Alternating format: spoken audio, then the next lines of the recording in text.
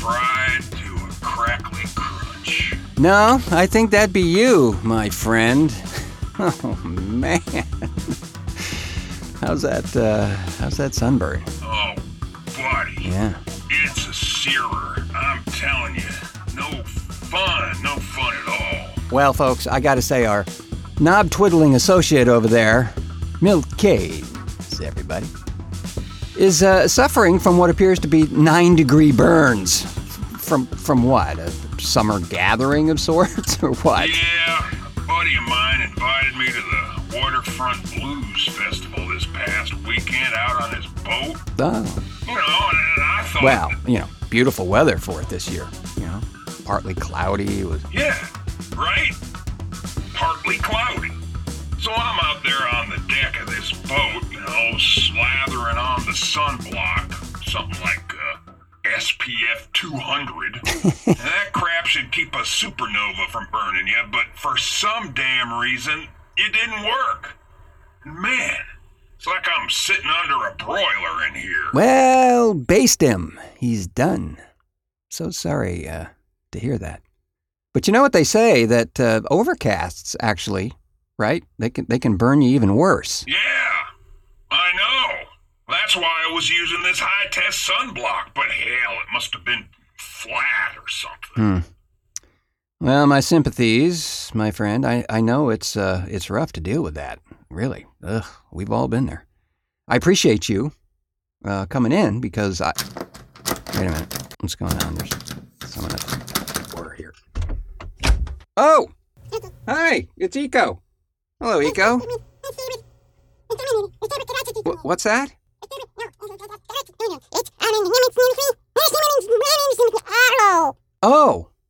Oh, yeah, that's a great suggestion. Eco said try some aloe gel. Aloe? Isn't it that cactus-looking thing with spines all over it? Or... Yeah, but it's the gel part of that that's good for... Right. You don't rub the plant on you, at least not the outside of it. You use the unguent extract inside. As a matter of fact, I'm pretty sure you can get that stuff pre-extracted for your convenience, right? Well, not exactly sure I'm going to apply that, as the very touch of anything near my skin will definitely solicit a reaction. Huh, yeah, well, there is that. But you know what? Maybe we fill a kiddie pool with the stuff and have you just, soak in it. Huh. That just might work. Another skin disaster averted here on the Fusebox Show. Thank you, dear friends, for joining us on this episode, number 45, in our continuing series of treating Milt's rash. And I'm your somewhat silica-based host, Mark Rose, and we have a real scorcher of a show lined up. Thanks. No problem. Including part 2 of our interview with writer, activist, and stripper Elle Stanger, which, by the way, has gotten some really pretty good feedback. And I'm here to say you ain't heard nothing yet. And that's coming up in a bit. Also, a new Timo's World has just been hatched and is swimming its way to your ears in this edition of the show. Our buddy Timo has a hankering for folded fish. So he goes to a sushi bar and, well... Hey, isn't there a video vixen segment too? I mean, it's on the 360 here and I... Well, yes, there is indeed. You're getting ahead of me. Just saying. Well, I mean, I just saw it there. There is indeed a new video vixen segment in store as well.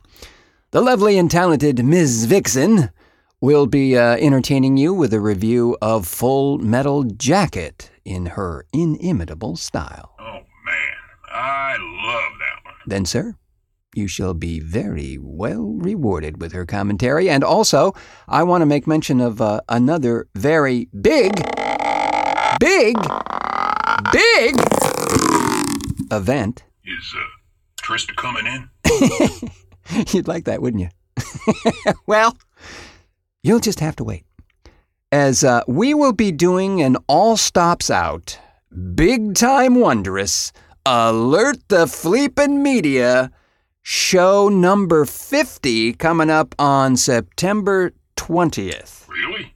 Is there a Frank Zappa festival in town or something? No, my scabby-skinned friend, we have a showstopper planned for the 50th program that will be a royal treat, and I'll be talking more about that as time gets a little closer to that September 20th date. That's right, 9/20/16 is a save that date kind of thing, kind of a date. Cool. Right. So, with that, why don't we take a brief break and reset, and we'll be right back. The video, Big Sir. Sorry, man. Finger slipped. Really, I'm a little twitchy in here today. Yeah? Little starstroke? Vixen vexed? Mary had a little lamb, its fleece was white as snow, and everywhere that Mary went, the lamb was sure to go. The Fusebox.com. Alrighty, as I mentioned, we're going to continue our interview with Elle Stanger. And in this next segment, we discuss Elle's involvement in getting Oregon House Bill 359 passed in the Oregon House of Representatives, as well as a few other salient insights. So check it out on this... The video, Big Sir. Sorry. The Fusebox interview.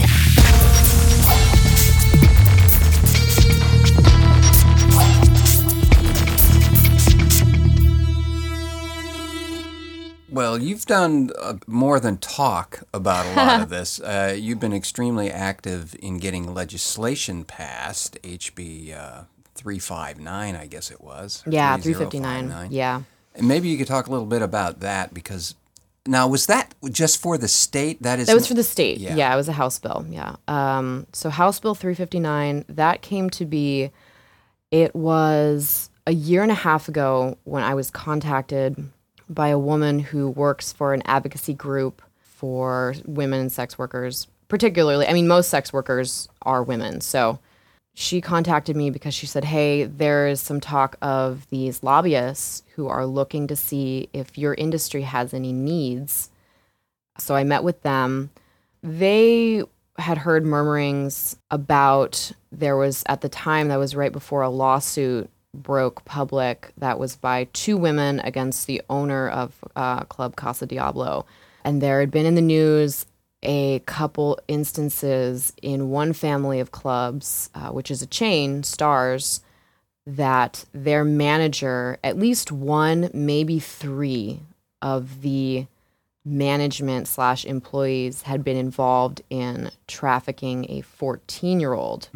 So I don't know what their part was in that. Either they knew she was underage and they were allowing her to work in the club, or it might have extended further to where she was being trafficked as far as sex outside of the club. That is absolutely horrific, obviously, but the bigger problem, and I say bigger because it affects more people around the entire world, is the fact that people love to see shit like that because it reinforces their notions that these industries are entirely predatory. Mm-hmm. So reading comment threads about that was like, oh, shut all of these clubs down. You know, all of these owners are rapists. All of these women are victims. And that is problematic because, again, when you're not allowing the workers to speak for themselves, you're already doing them a disservice and continuing to oppress them. So because of these instances that had become known in the media and just, you know, out in the world, there were some lobbyists from a group called PAC West. They're a division of the National Association for Social Work, NASW. So they got a hold of me, or I got a hold of them. We called a meeting. It took a little bit of recruiting. We had about 30 or 40 strippers show up, and we sat in a room, and they asked us, is there anything that needs to change in your industry? If not, we'll fuck off. Mm-hmm. If so, go ahead and tell us. And there were so many concerns, and some of them were pretty arbitrary. Like, oh, I don't like my bouncer, he's a dick. And it's like, well, that's a management issue. Like, I can't legislate anything for you. Although we do wish we could sometimes. Oh, sometimes. What was pretty much the most common issue was if there are any workplace offenses, there's no way to really mitigate those because everyone's afraid to make a report or there's nobody even talk to about it. If my boss is, sexually harassing me or pushing, say, Molly or blow on me, which has never happened. Nobody pushes drugs on me because they can tell I don't do coke. I've never done coke in my life, actually, so nobody even tries to. They're like, oh no, not that one. Mm-hmm. But so if I'm being harassed, and as a sex worker, as an adult entertainer, I have this very, very rational fear of law enforcement anyway, because it does happen a lot of times where, a sex worker or an adult entertainer is raped, and people are like, well, of course she was. That's just what happens. Right. It's all part of the game. It's all part of the game, as if we ignore the fact that, 1 in 3 or 1 in 4 women before the age of 25 will be sexually assaulted, regardless of where she works. So the problem was we didn't have a lot of resources or any resources where to go if anything bad was happening in these places. So we devised a advocacy hotline, which would be, anonymous reporting. And then the hotline worker would have all of these resources like, oh, you need help filing taxes because you're a 19-year-old stripper and you can't get help from your parents. Here's where we send you, or, something like that. Mm-hmm. So it's for concerns where these adult live entertainers don't have maybe any other resource. Since it is unconstitutional to legislate specifically for one type you can't legislate sexual expression. So the bill was effective to all live entertainers in the state of Oregon. So we're talking comedians, musicians, and we talked to plenty, and we had a couple, there's a local comedian, Ray McMillan. He actually does my website for me, but I knew him for a few years outside of the industry. He was one of our advocates. He went to Salem with me. He's worked in the industry on and off as a booker or promoter, but as a comedian, he's like, yes, I should be able to go perform at a venue and not feel pressured to sell X amount of tickets. How do we mitigate these concerns for all types of live entertainers? Or, the dressing room, you plug something into it and it shorts out the entire building, which I've had happen. Mm-hmm. There was some discussion about how do we regulate or check on the structural integrity of some of these venues, in which OSHA never gives a shit, because OSHA only concerns places where people are employees or where employees exist. Right. Since strippers or comedians or musicians are not employees, they're independent contractors, OSHA doesn't give a shit about my stage or my dressing room unless an hourly employee also inhabits it at any one time. Mm-hmm. So you have issues where some of these venues in town, Acropolis, the building, I don't know how old it is, but it's been Acropolis for, I think, 20 years, but the building's much older. When it rains, it drips rain on the stage. So that's not safe for the workers. It's probably not safe for anybody who's in there. And yet, who's going to enforce them to fix it? So there's really no IATSE or anything like that governing any of this? No, it's not. No stagehands union, nothing? We had a rep from OSHA speak when the bill was being presented, and he said, on average, because they only work on a report basis, live entertainment venues in Oregon are only being inspected once every 40 years. Oh, my God. Yeah.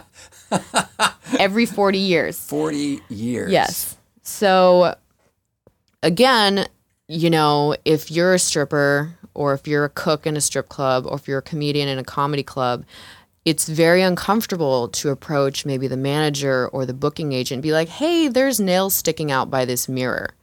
Because it kind of tends to be like, oh, yeah, if you don't like it, don't work here. Mm-hmm. So we perpetuate these unsafe working conditions. That was not dealt with by the bill. That was too broad. Mm. We couldn't come to a solution. So that was two things that we had initially proposed, but the structural integrity one we just let go because it was too big of a fight. So the hotline was established per HB 3059. This is the part where I'm a little unhappy. The flyers that were printed per the bill, the mandatory posters that would be set in every common place, so dressing room or shared space, which would post the hotline number, it kind of looks like an ad for Brad Avakian of Bureau of Labor and Industries, because it's a picture of him, and then it outlines on each side the pros or cons of being an employee and the pros or cons of being an independent contractor. And then at the very bottom, there's a tiny little phone number. So the pros, the independent contractor versus the employer thing, that was relevant to the people who had sued Casa Diablo for back wages. It wasn't really, I don't think it should have been a part of just the hotline number. Because also another big argument that drives me fucking nuts is a lot of these women also don't understand how the business models operate in these venues that for maybe 10, 20, 30 years, they have never paid their workers. So if you, and Boley was trying to do this, the Bureau of Labor and Industries, because they're, pro-union, pro-worker, which is great. But when you say to maybe every live entertainment venue in Oregon, hey, instead of these workers working for tips, you now have to pay them an hourly wage. Find the money. And I don't know about you, but I don't want my entertainers to be paid an hourly wage. I want them to be self-motivated. Because if Louis C.K. was paid an hourly wage, I don't know that he would be so successful. True. I mean, I show up, I smile, I talk to people, I engage, I make more money that way. If I leave with $900, it's money that people handed to me because they liked me. No venue can afford to pay me that much. Right. So these women who are struggling to make ends meet, because, they're not getting good shifts or they're dealing with personal issues that makes them less successful, or they're working in clubs where, maybe you're just not going to get tipped that much or there's no foot traffic. But when they can't make a minimum wage and yet they're still determined to work in this industry, I've heard, I had a woman look me in the face and she said, well, I should be able to make as much money as you. And I said, well, that's great. Go ahead and build a website, print business cards, like put yourself out there. But to show up, walk around in your underwear and expect people to give you money, that's not how this world works. I don't want a pissed off barista. I don't want an entitled stripper. Right. So that was the stuff, and I actually haven't vented about this publicly at all, but it was very frustrating to watch some of these workers be like, well, I want to be paid an hourly wage and tips. And I said, well, you're going to effectively shut down hundreds of venues around the state that cannot. They're already struggling. They can't afford to fix the roof. Well, which goes to another point that many of the people who are listening to this are in other parts of the world, but Portland has a very unique reputation of having more strip clubs per square capita inch here than probably anywhere. Yeah. And Jeff and I were just talking earlier, and it's even more than Las Vegas, which Yeah. is considered the Sin City and all that. Yeah, San Diego County, where I'm from, has about 3.5 million people. They have about 7 strip clubs. State of Oregon has about 3.5 million people. They have about 100 strip clubs. So, we're a little saturated. It makes it competitive. Extremely. A lot of the venues are better for it. They're more artistic. They have to have something. I work with women that are contortionists and fire dancers, and I stick a straw through my nose and I light my pubes on fire sometimes, and I need my thing. Right. Love it. So it's been very frustrating, just trying to explain all of these things to hundreds of people in this industry, and a lot of women get it, and a lot of women that are very professional and self-sustaining. They don't want an hourly wage because they understand that it means they would make less. Because what would happen, and what has happened, is it would be like what happened with the Lusty Lady in San Francisco, where they were given a wage, but the venue started taking bigger cuts from their dances. Oh. So if I'm getting paid whatever minimum wage is now, what is it, $10.50? Something? I think so. $10.50 an hour before taxes.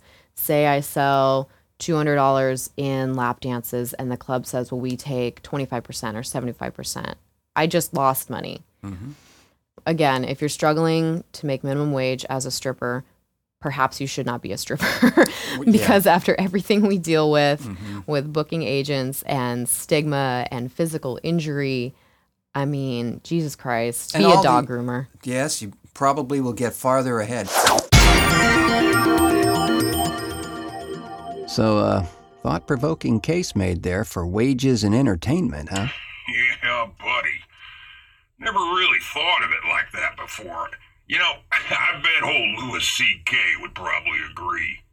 Can you imagine any entertainer working for minimum wage? The mind boggles. Now, the networks, though, might be happy as razor clams, but I don't think that would work out well in the long run. We've locked Senator Bob Fusky inside this deep-sea diving bell filled with angry razor clams, but it's to prove a point. No, stop it. Oh, no, oh, no, stop it. Stop it. Ah, oh, ow, stop it. Oh, God. Fusebox. And now... What? Where are you going, man? I thought you'd just psychically pick it up. Yeah. It's time, once again, for scintillating commentary from Trista Perez, a.k.a. The Video Vixen, as she gives us a rundown on what appears to be one of Milt's faves, Full Metal Jacket. Hell, I like you. You can come over to my house and fuck my sister.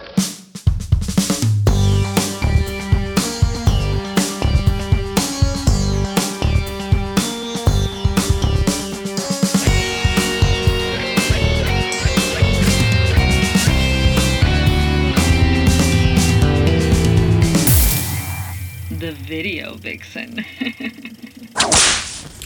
Full Metal Jacket, 1987, director Stanley Kubrick, stars R. Lee Ermey, and more R. Lee Ermey. Stanley Kubrick is my favorite director. The man is an absolute genius. This movie is one of many masterpieces Kubrick created during his esteemed career, an iconic piece of cinema history with legions of cult fans. A searing depiction of the Vietnam War, the film is divided into 3 distinct segments. Each sequence is perfect unto itself and creates a compelling whole as we follow our narrator, Private Joker, through the war. Segment 1 covers Marine Corps basic training. This is where we meet Sergeant Hartman, who leads by violence and spewing the most brilliant profanities and insults committed to film. Witnessing the Sarge's blistering verbal attacks against Vincent D'Onofrio's private pile is pretty painful to endure. This shit felt real.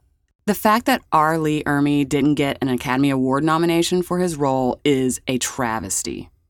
Segment 2 shows us Joker's experiences after he's been assigned to basic military journalism, writing for the Stars and Bars newspaper.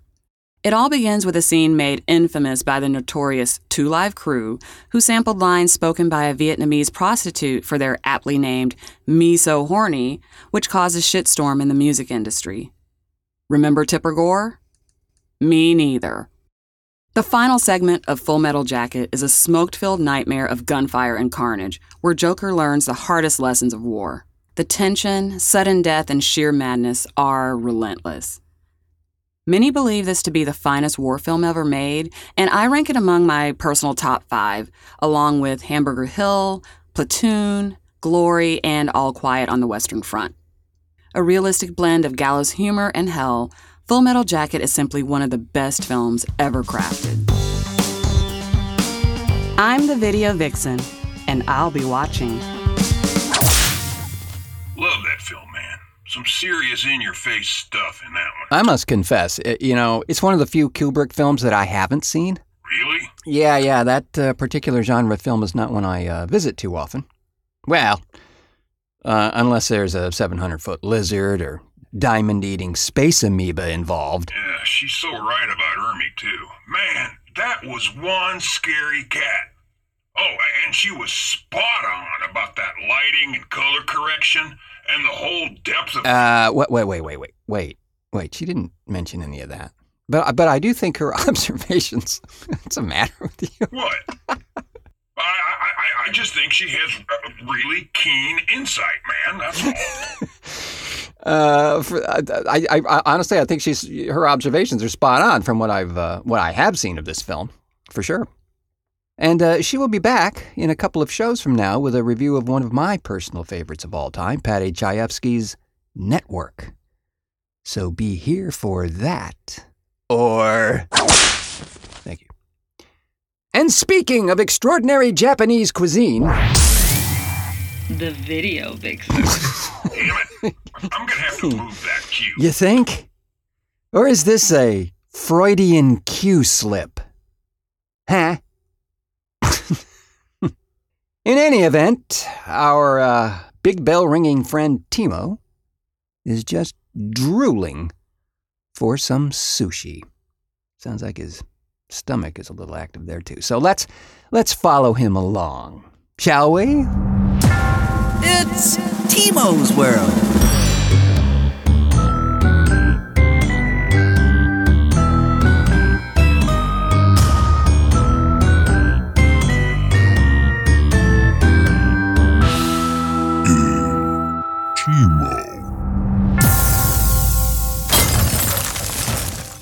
What's better than sushi? More sushi!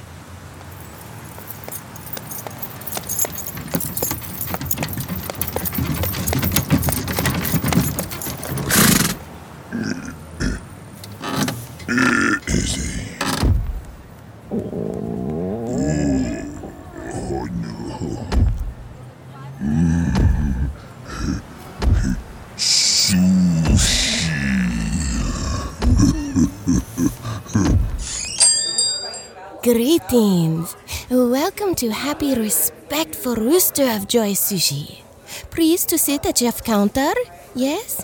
This way, please. Yes. The great Masato will prepare your meal this evening, sir. It's a very great honor to allow Itome Masato to order your meal. Please to sit. You enjoy, yes, very much.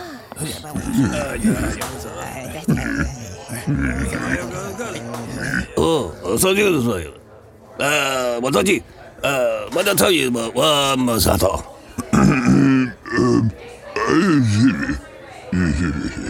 私、お侍そうです。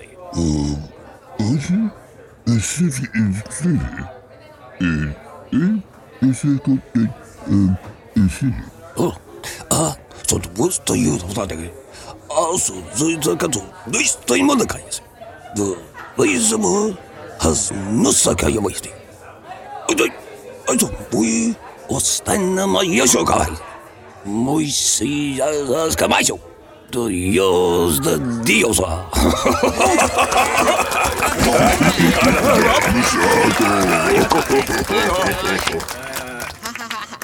我说这里头，我所以，可以是多的模样，我那所有的啥子么那一个所有的来。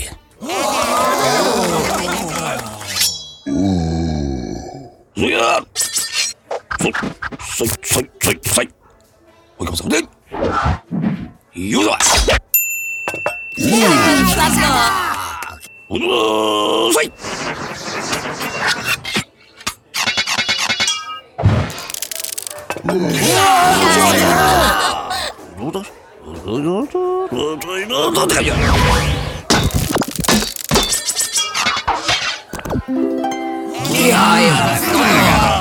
気合いだろ。ありがとう。はい、どうだや。おぞや。はい、そや。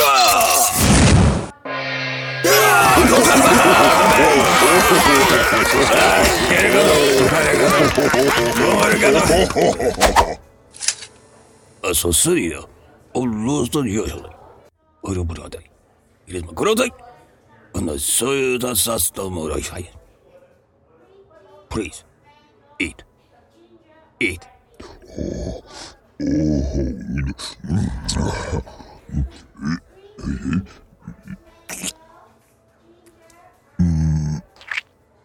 Very good. You like? Yes?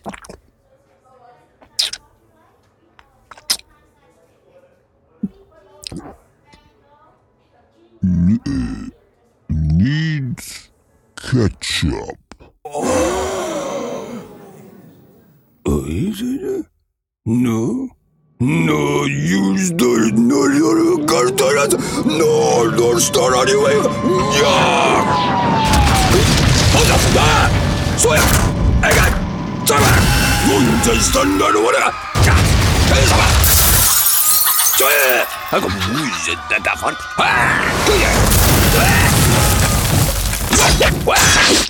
Yeah.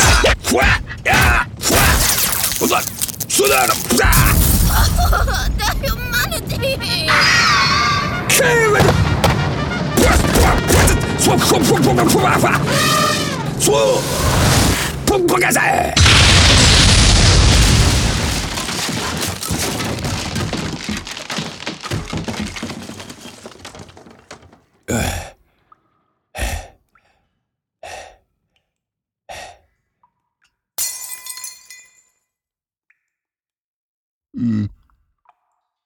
Pass salt. No, man, seriously, I'd try steeping in this stuff. I mean, I'm sure Eco and Milo would help you set it up. Right after we wrap, man, I feel like I'm going to peel off an entire skin suit once this stuff heals. Man. And on that mouth-watering note, we'll call it a show.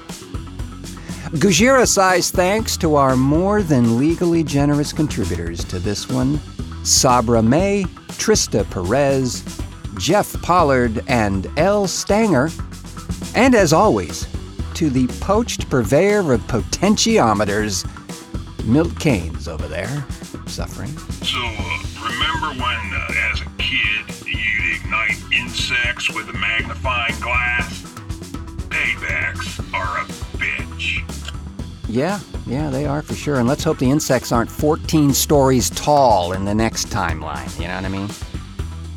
And speaking of paybacks, please, friends, take a stroll through the Fusebox store located conveniently at thefuseboxshow.com and just click the little shopping link there and you'll be transported painlessly to our domain where all things Fusebox live and peacefully coexist with other, less interesting items that can be found on this here web-like thing. Each and every item purchased in there helps feed a starving show. So, we thank you in advance for your patronage there. Thank you as well for pushing play on this one, friends. And, as always, until our next cartoon. Really, honestly, I think a good soak would help you out. You think they'd help me out? Go ask them. They'll be fine with it.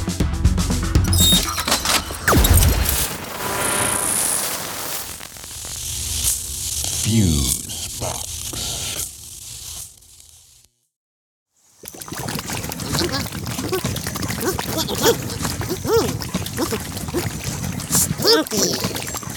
Hey, are you sure I gotta take everything off? Yay!